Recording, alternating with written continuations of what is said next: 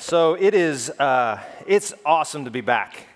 I've been gone for a couple weeks. We take a couple weeks every summer and go to the most humid place in the world, known as Florida. And we spend a little bit of time on the coast and enjoy just some quiet, uninterrupted time as a family, which is so important for us. It's important for all of us just to take some time every year to get away and replenish and refresh. It's part of how God wired us, is to do that. And so it's good to get away. But for some reason this time, I could not wait to get back. And I am so happy to be back with you. I'm excited to be back with you. And it's been awesome. I've been watching online the series, and it's been awesome, the series on the Holy Spirit. Have you been around? Have you been a part of the series? And if you haven't, you can jump on. One thing I love about our team is we have some great communicators and preachers who are bringing some good words about the Holy Spirit. Yeah, and 2 weeks ago, Lori Prather, our children's pastor, spoke about the Holy Spirit, and she brought it, talking about the Holy Spirit's conviction in our lives. And if that didn't convict you, you weren't listening. I'm serious. And then last week, Cameron, he spoke about the Holy Spirit's calling on all of our lives, which I love that. Now, I'm pumped for this fall. We've been putting together a couple series, and we have a number of churches around the country that are joining us. We have another journal coming out in a couple months, and we're going to do some fun series together, some good series. In August, we're going to kick off McDowell at the Movies, our movie series that we do every year. It's going to be a great series. And I'm not going to tell you the movies yet. You just have to come and experience it. And we've got some things in store that we've never done in the past before that we're going to try this year, and it could flop and be terrible, or it could be awesome. We don't know. And then after the movie series, we're going to start a spiritual formation series built around something that has gotten a lot of traction in our culture in the last couple years, and it's called the Enneagram. Have you heard about the Enneagram? So we've built a spiritual formation series around something that our culture is talking about to help us connect in a way and bring some new meaning to that. And so September, it's going to be awesome. I'm pumped. I'm saying everything's going to be awesome. It's going to be awesome. I'm excited, and our team's been working on it. So let's talk about the Holy Spirit. That's what we're here to talk about today, is the Holy Spirit. And if I were to walk around this room and with a microphone, you'd be upset at me first. But if I were to say, what do you think or what do you know about the Holy Spirit? And I put a microphone in front of everybody in this room, my guess is we would have a spectrum of answers on what the Holy Spirit, or who the Holy Spirit, or just our view of the Holy Spirit. And that's true of the Christian community at large. There's just a spectrum of beliefs about the Holy Spirit. When I was in high school, I was a freshman, and my parents my dad was a pastor, so it was a little bit of a different kind of little season for us. My parents were experiencing some rough times in their marriage. They were going to get a divorce, and so my dad, as the pastor, was announcing that to the church on a Sunday, and they didn't want us, the kids, to be there because it was going to be a painful, tough little thing. And so I asked one of my friends, can I come stay at your house and go to church with you? And he said yes. And so I went to his church, and it was the first experience I had ever had. I went to this church, and I knew this other stuff was going on at my church. And we went to this church. In the middle of the service, they're praying. The pastor's up front praying, and so we have our heads down, bowed. And then all of a sudden, I hear people talking, but I don't understand anything that they're saying. And it's referred to as speaking in tongues, and I had no idea what was going on.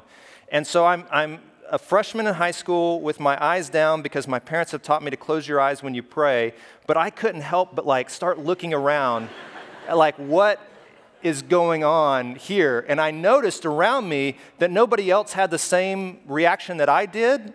Nobody else was wondering what was going on. It was normal to everybody in that. So some people have grown up in contexts where the Holy Spirit would in their understanding, would come upon people and things would happen because of that. There was a visible experience that took place. Does that make sense? So some people have grown up in those contexts. I grew up in a context in my church where we talked about the Holy Spirit, and we talked maybe about some of those things being possible, but nobody ever did it. Like I never saw it, I never experienced it, and it, to be honest, scared me to death when I actually saw something like that happen. Anybody else ever been in a situation like that? Yeah, some of you are like, I don't know if I want to raise my hand right now, but yes. And so there's a spectrum. Some Christian communities believe that there's this outward expression of the Holy Spirit. Other communities believe that the Holy Spirit worked in the New Testament in the ways that we read, but that those things don't happen anymore. And so there's this whole spectrum of what people believe about the Holy Spirit based on what they read in the Scripture. Isn't that interesting? We read the same Scriptures, but there's a spectrum of beliefs about it. Does that make you scratch your head? It does me. So what are we to believe about the Holy Spirit? What do I believe? What do you believe about the Holy Spirit? And I'm not going to give you a microphone because, again, some of you would be mad at me. Some of you would grab it and go with it, which would be awesome. But here's one thing that I don't want us to miss when it comes to the Holy Spirit, and I want to begin with this. The Holy Spirit is mysterious. There is a mystery to the Holy Spirit. And I am, in my mind, I like to think of myself and sometimes as an intellectual. I like to figure things out. Any of you like to figure things out and have like a real clean understanding of how things work, and you need to know how they work and why they work that way, and you want to be able to explain every little thing in the perfect way so that you know that you know that you know? Anyone else in the room feel like that? And here's the deal. We can't fully grasp the Holy Spirit. I mean, hundreds of years, scholars have been trying to understand this thing. The move of the Holy Spirit and the work of the Holy Spirit and the gifts of the Holy Spirit. We just can't fully understand it. And I wish, trust me, I wish we could. I wish there was a formula. Like if you do this and you do this and you believe this, then you get this. Wouldn't that be awesome? But we don't get that. The Holy Spirit is mysterious. And there's a lot of different angles and pieces and perspectives to it. And so what I want to do today is I want to try to give us at least a foundation framework that Jesus speaks about, because we're Jesus people, right? We are a community following who? Jesus. So I want to focus today on something that Jesus gives us, understanding that there could be some perspectives that are wide and varied in this room, knowing that there are some wide and perspectives in this room, varied perspectives in this room. I want to give us something that Jesus says and dig into that this morning. Is that okay with you? Can we do that? Just focus on what Jesus said about it. Now, Cameron is a scholar. Cameron, our pastor Cameron, who spoke last week, and he loves to talk about Hebrew words and Greek words, and so I'm going to show off too. And so he said last week, ruach, and you got to spit, right? You got to clear your throat, ruach. And if you're not spitting, you're not doing it right, I think is what he said last week. So Hebrew, the word is ruach. When the Hebrew writers, so in the Old Testament was written in Hebrew, and so when they're speaking of the Holy Spirit, the word is ruach. And in the New Testament, so when you get to the book of Matthew and on forward, when it speaks of the Holy Spirit, for the most part, it uses the word pneuma. So can you say ruach with me? Ruach. People in front of you are wiping their head. Thank you for that. And can you say pneuma? Pneuma. Yeah, good. Cameron, if he's in the room, I hope you're proud. We did it. He loves it. Yes, there he is. So if you walk out what that is translating, the words in the Old Testament, the way that's translated is breath, wind, spirit. The Holy Spirit, God's breath. And when it speaks in the Old Testament of God forming humanity, men and women, it literally speaks of God forming dust, so taking dirt. This is encouraging for you today.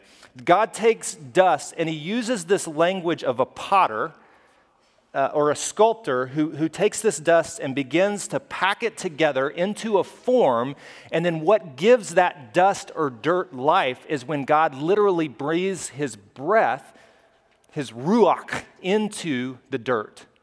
And that is what gives life to humanity. Does that make sense? Are you with me? Yeah. So this morning, be encouraged. You're not anything more than dirt all by yourself.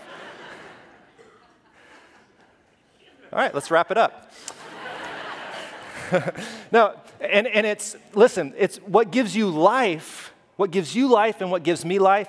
And listen, don't miss this. What gives everyone life that doesn't even show up on Sunday mornings is God's breath, God's ruach. Isn't that beautiful? And the Hebrews not only understood humanity in this way, but they understood the world in this way. That animals, if you've been outside lately, what are the kind of animals we see during these seasons? Lizards, mainly, out there. You see these lizards running around.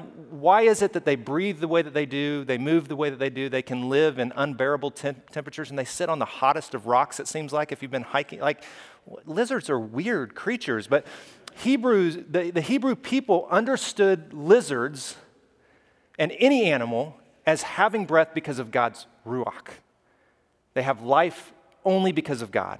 God sustains it all. There are only two animals that don't have God's breath in them: mosquitoes and cats.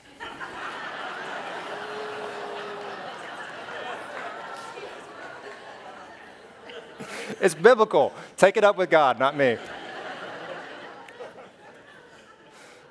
Where was I? Oh, anyway. Okay, so back so the concept, the idea, I'm just kidding. Don't email me. So this concept that then is transferred into the New Testament, pneuma, is that it's God's Spirit that brings life to humanity. And we have our breath because God has given us his breath, his life. And I love what Cameron said last week, that sometimes we just need to take a deep breath and remember that God is with us, that his Spirit is with us, that we're not just formed and put together and we have these medical things that can explain us, but there's something deeper to it all. Isn't that beautiful? That's God's breath in you and in me. And the Hebrews, if you go back to the Psalms, they also understood that when we die, it's because our breath goes back to God. They had this image that when a person dies, when they breathe their last breath, and a lot of times in movies, they show death by someone breathing out and then it's done. The Hebrews understood that as people breathing back to God, and their breath returns to God. Isn't that beautiful? And when a baby takes their first breath, it's coming from God. It's this beautiful circle that we find in Scripture. So then Jesus comes, and what's interesting about Jesus, if you go back and look at the original languages, Jesus throws a different word into the equation outside of the word pneuma.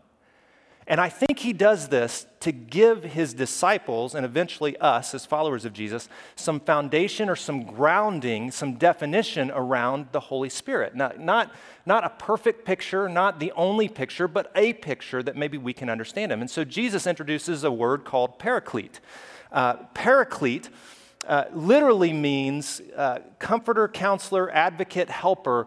It's translated in these different ways, but literally it means para, which means, in our language, with, cleat, called, with calling, alongside with a calling. Does that make sense? Are you with me a little bit there? Paraclete. So Jesus uses the word paraclete, giving us a little bit of some framework of the Holy Spirit is alongside with a calling to us. And this is what I want to explore. And I'll get to where he brings this out with his disciples. Have you ever been a child? Anybody ever been a child? Yeah. Now, and I'm serious about this. Who, when you were young, who in this room was extremely fearful of the dark? Anybody, like just extremely? I'm not going to invite you up on stage, I promise. But anybody fearful of the dark? Yeah, there were a lot of us who were who are scared at some level of the dark. Anybody scared of the ocean? So we were in Florida for a couple weeks on the coast, and my boys love going out into the ocean. It scares me to death to be in the ocean. You can ask, I'm not a good swimmer, so I can't sing, I can't swim. It's like a counseling thing going on here. But the ocean scares me because there are animals in there, and we don't belong. Like, we're not one of them. And so it scares me a little bit. And the deeper you get, and my kids just don't care because they just don't know what's under the water. And I try to tell them, and Robin's like, don't tell them that. And I'm like, there are sharks all around us right now. Don't do that to your kids. Anyway, so I had one of my kids, who's older now, he was extremely fearful of the dark.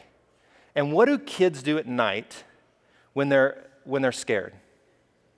They call the parents, right? They call out mom or dad. And so moms and dads, we have this line that we're trying to walk between comforting our children in those moments when they need us and helping them become independent and not fearful of what they don't need to be fearful of. Anybody with me on that? Yeah, so you're walking this line. Robin did this so much better than I did. But our kids, for me, our kids were fearful of the dark, so I would go in and, I'd explain to them, there is nothing in this room to be afraid of. That was and I'd walk out, and that was it. And Robin would say, go back in there. So I'd go back into the room, and she'd lay down that's your child. So I'd lay down for about, 2 minutes, and I would watch their breath, and when their breath started to slow, I played the game where you were like, some of you have been parents before. Then I'd get on the ground and just, you remember that? You remember those days, and you're trying not to wake your child up and you're trying to get out because it's night and you don't want to be, And Robin was so good because she would come in and she would just be with them and she would fall asleep with them. She was such a great mom in those years. And I was like, but we need them we want them to be independent and not fearful of what they shouldn't be fearful of. Any moms or dad like me? Anybody in the room like me? Yes, thank you for admitting that. We want them to be independent. When Jesus brings up this concept of the Holy Spirit, of the Paraclete, I think he wants us to understand that we don't have to live independent lives anymore. That it's not about pulling yourself up by your bootstraps. It's not about getting stronger and figuring it out so that you can walk through this world on your own. Jesus tells us that his Father is sending someone to be called alongside us, to walk with us in this life. And the truth is, whether or not you admit it, now we cover this up all the time as adults. We figured out how to cut it. The truth is, all of us are fearful of something in this world. Some of us are fearful of not being good enough. Some of us are fearful of not being loved. And so we do all kinds of things to try to make ourselves look in a way that others will love us or accept us. There's all these things that we feel like some of us are afraid of being lonely. And we do everything to surround ourselves with people so we don't feel lonely anymore. Even though they're the wrong people, And I think Jesus is giving us a picture, that you don't have to be fearful. You don't have to be on your own. You don't have to grow up and be independent. And so this is what Jesus says to his disciples. And I think this is what he would want us to know about that Holy Spirit, a foundation. But when the Father sends, and here's where he uses that word. This is in John chapter 14. If you have your Bibles, you want to read it in your Bible. When the Father sends the Paraclete, and again, this is translated in different versions, different ways, but counselor, comforter, advocate. There's a number of different ways this is. Counselor is one that I like because I think A counselor is one who comes alongside us and gives us perspective and direction and hope and those kind of things. They tell us the truth that we're messed up, but they give us some ideas of how to get out of our chaos. And then he says that is the Holy Spirit, and he uses pneuma here. So the Paraclete and pneuma, same thing. He will teach you everything and remind you of everything I have told you. And then Jesus says this, I'm leaving you with a gift. Peace of heart and mind. Jesus is giving us peace in our heart and in our mind. Now, don't we need a little bit of peace in this world where there are voices just screaming at us from all sides, politically, socially, culturally, all these voices. And Jesus says, I can give you something that the world can't give you. I can give you something that you're not going to find in politics or culture or in social circles. Like, I'm going to give you something different. And here's what I want to give you. I want to give you the Paraclete, the Spirit. And this Spirit brings with him peace.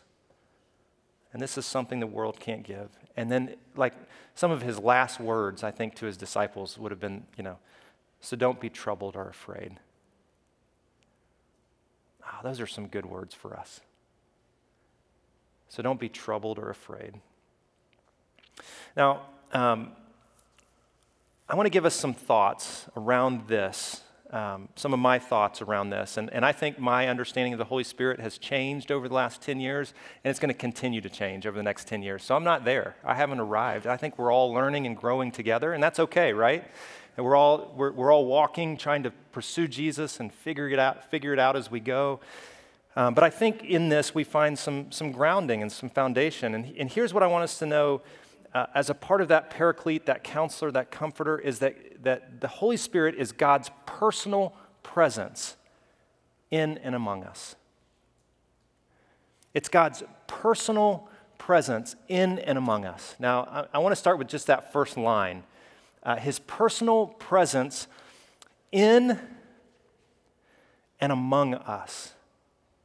And the Holy Spirit, as the biblical authors write and help us understand and try to give some meaning to it, the Holy Spirit is not an impersonal force. Any Star Wars fans in the room? Luke. Use the Force, Luke. It's talking about the Force, use the Force. But the Force, in some ways, is a very impersonal force. It's not a personality. But when it comes to the Spirit, the Holy Spirit, it's not an impersonal force. It's not a force just to be used and leveraged for something. It's God's personal presence. It's God with us. Not alone, not an impersonal force. Spectrum of theological understandings of God. There's atheists who believe there is no God in anything. Pantheists over here believes God's in everything. They believe God is everywhere, in the rock, in the lizard, in the cactus, God in all things, right? Which way do you think Christianity leans? Well, that's a confusing question.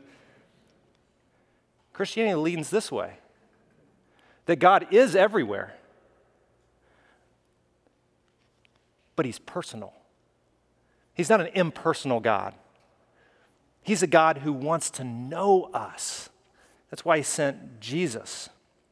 And sometimes we think of the Spirit in some of our traditions as the Spirit comes upon you to do something in a specific time. And the truth is that does happen. Like the Spirit does empower certain people at specific times to do something extraordinary. And we read about this sometimes in the New Testament. The Spirit does empower specific people for extraordinary tasks in specific moments. Don't miss this.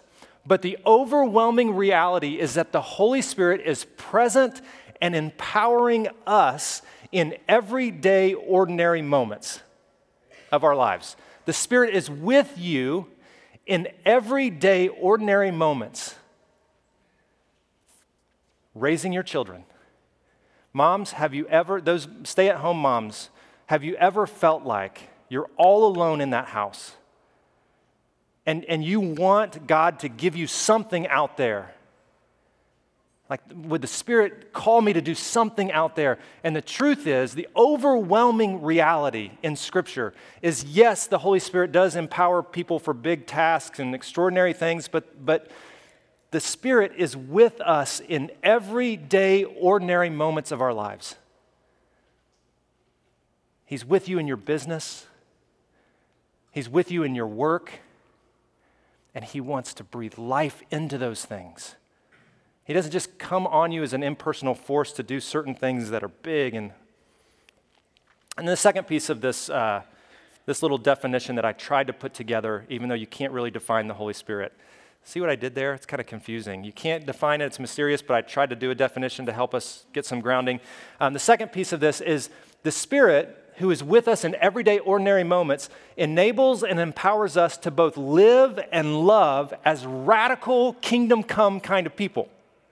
In other words, if the Spirit is with us, do we speak in languages and do these things? Maybe, but one thing I do know that the Spirit does in us is the Spirit moves us to love in a radical way that this world does not see outside of the Spirit's work. Now let me say that again. If the Spirit is with us, if we are in tune with the Spirit, there may be some unexplainable things that happen. That might be the case. We have some pictures of that in Scripture. We have some people who talk about those kind of things. But one thing I do know is that if the Spirit is with us and we're in step with Him, we love other people in radical kingdom come kind of ways. And if we don't, then we probably should ask some questions on whether or not we're in step with the Spirit. Because the Spirit is always about love. And it's always giving life and breathing life into those the Spirit comes in contact with. Always. Never a doubt. And I think I said this, it enables us and empowers us to live and love as radical. It's a life-giving force of love, personal. It's not a nagging voice of fear. And listen, our world needs to experience the life-giving force of love, not the nagging voice of fear. And our MO in the Christian circles that some of us have been a part of, our MO is to be a nagging voice of fear. And we've used it to try to talk other people into becoming Christians. If you don't, you will spend eternity burning in the pits of hell. Well, I better. You know what I mean? Like, the Holy Spirit isn't this nagging. Sometimes we picture it as like an angel and a demon on your shoulder, right? And the angel is like this nagging, it's pictured as a nagging voice. Like, that's not the Holy Spirit. The Holy Spirit breathes life and love into us and moves us to love people in radical ways, not scare them into heaven. Like, our job isn't to like throw hell at people, to scare them. And that's what we tend to do, isn't it? We try to, we work with fear. If you don't, Matt, do you believe God loves, like, fill in the blank, these people? Absolutely, I believe God loves those people. Do you believe these people can be Christians? Well, if not, we're all in trouble, right? It's not about scaring people into something. It's about showing people a level of love because of the Spirit's activity in our lives that breathes life into them.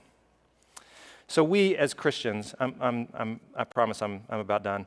We as Christians must grow in two ways, I think. Our awareness of the Spirit in and among us. We must become more aware. And if I could, like, walking out of this series, like closing this series on the Holy Spirit, I would beg us to work to become simply more aware of the Spirit in and around us. And then to open ourselves to the Spirit's work and direction. in the ways that we think, in the ways that we speak, in the ways that we act. Listen, I'll get in trouble for saying this. When you bring hate in a way because you're convinced that you're right and they're wrong, when you bring hate with statements that you make to people face to face or online, or you just make these bold, like hateful statements, like that's not bringing God's Spirit and His love and breathing life. There are ways to have those conversations. Absolutely. There are ways to have those conversations. But the ways that we, as followers of Jesus, the ways that we speak, the ways that we think, the ways that we act, like this is the way that God wants to breathe life into the world around us. So we must think about how we do it.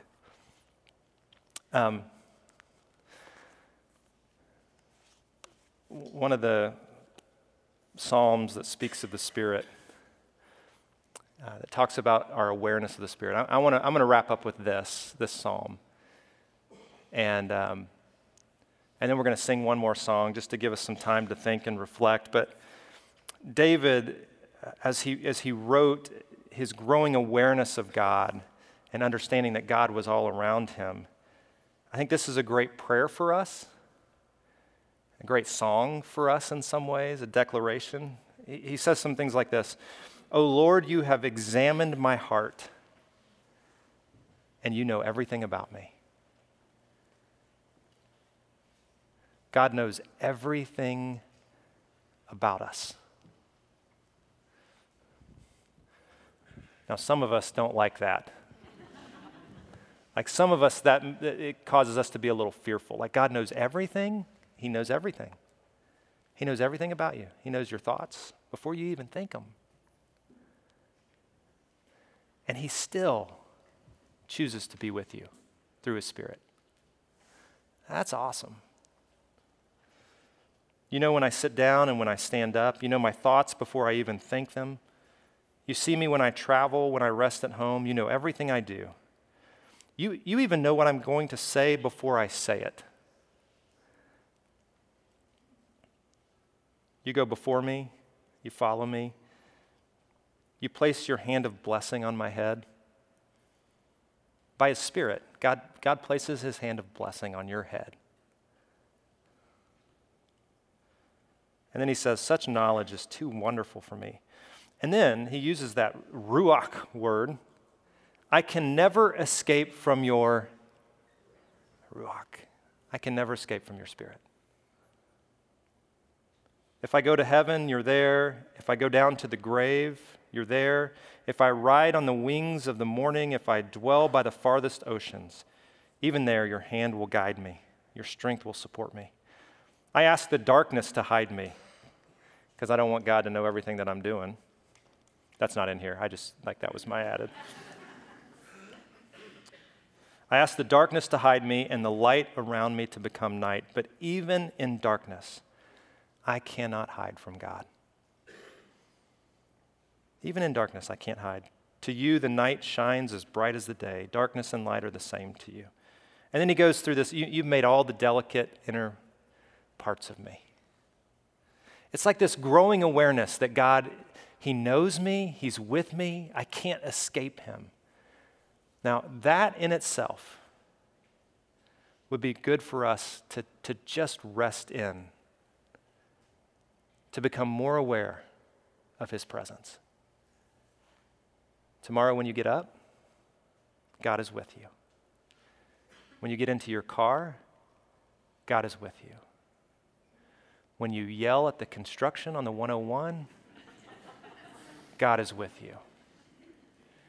When you're so upset about the flames of the sun reaching to Phoenix tomorrow afternoon, God is with you. When you're wondering why your preschooler will not just sit down and read a book because they've been up since 5 a.m., God is with you. When you're at work and you can't make another sale and you want to and you need to and your job is dependent upon it, God is with you. He's with you in your thoughts. He's with you in your words. He's with you in your actions. David, at the end of this, Psalm 139, he ends with this: search me, O God, and know my heart. Well, David, you just said he knows everything about you. Why are you asking him now to search you? Because David's not just becoming aware of God, he's opening himself to God. He's opening himself to the Spirit of God. Search me, O God, and know my heart. Test me and know my anxious thoughts. Point out anything in me that offends you. Now, that's a tough one, isn't it? I mean, be honest. Do you really want God to point out in you what offends him? No. But that's part of what it means to be open to the Spirit. Point out anything in me that offends you. And then lead me. So David is asking the Spirit to lead him along the path of everlasting life. And that's the work of the Spirit. To work in us, to bring up, bubble to the surface things that aren't in step with the Spirit, and then lead us in ways of life and love. Isn't that a beautiful picture of the Paraclete? The one who's called to be with us, alongside us in our life. Would you stand with me? And let's just sing one last song together as we wrap up. God, you are good, and so often we think of you as being so far away, and that maybe you did something in the past, but that you've been silent for so long. But the truth is you're with us. Your Spirit's with us. So I pray that we would become more aware of the Spirit that is with us, and that we would open ourselves to your work to keep us in step with you. In Jesus' name.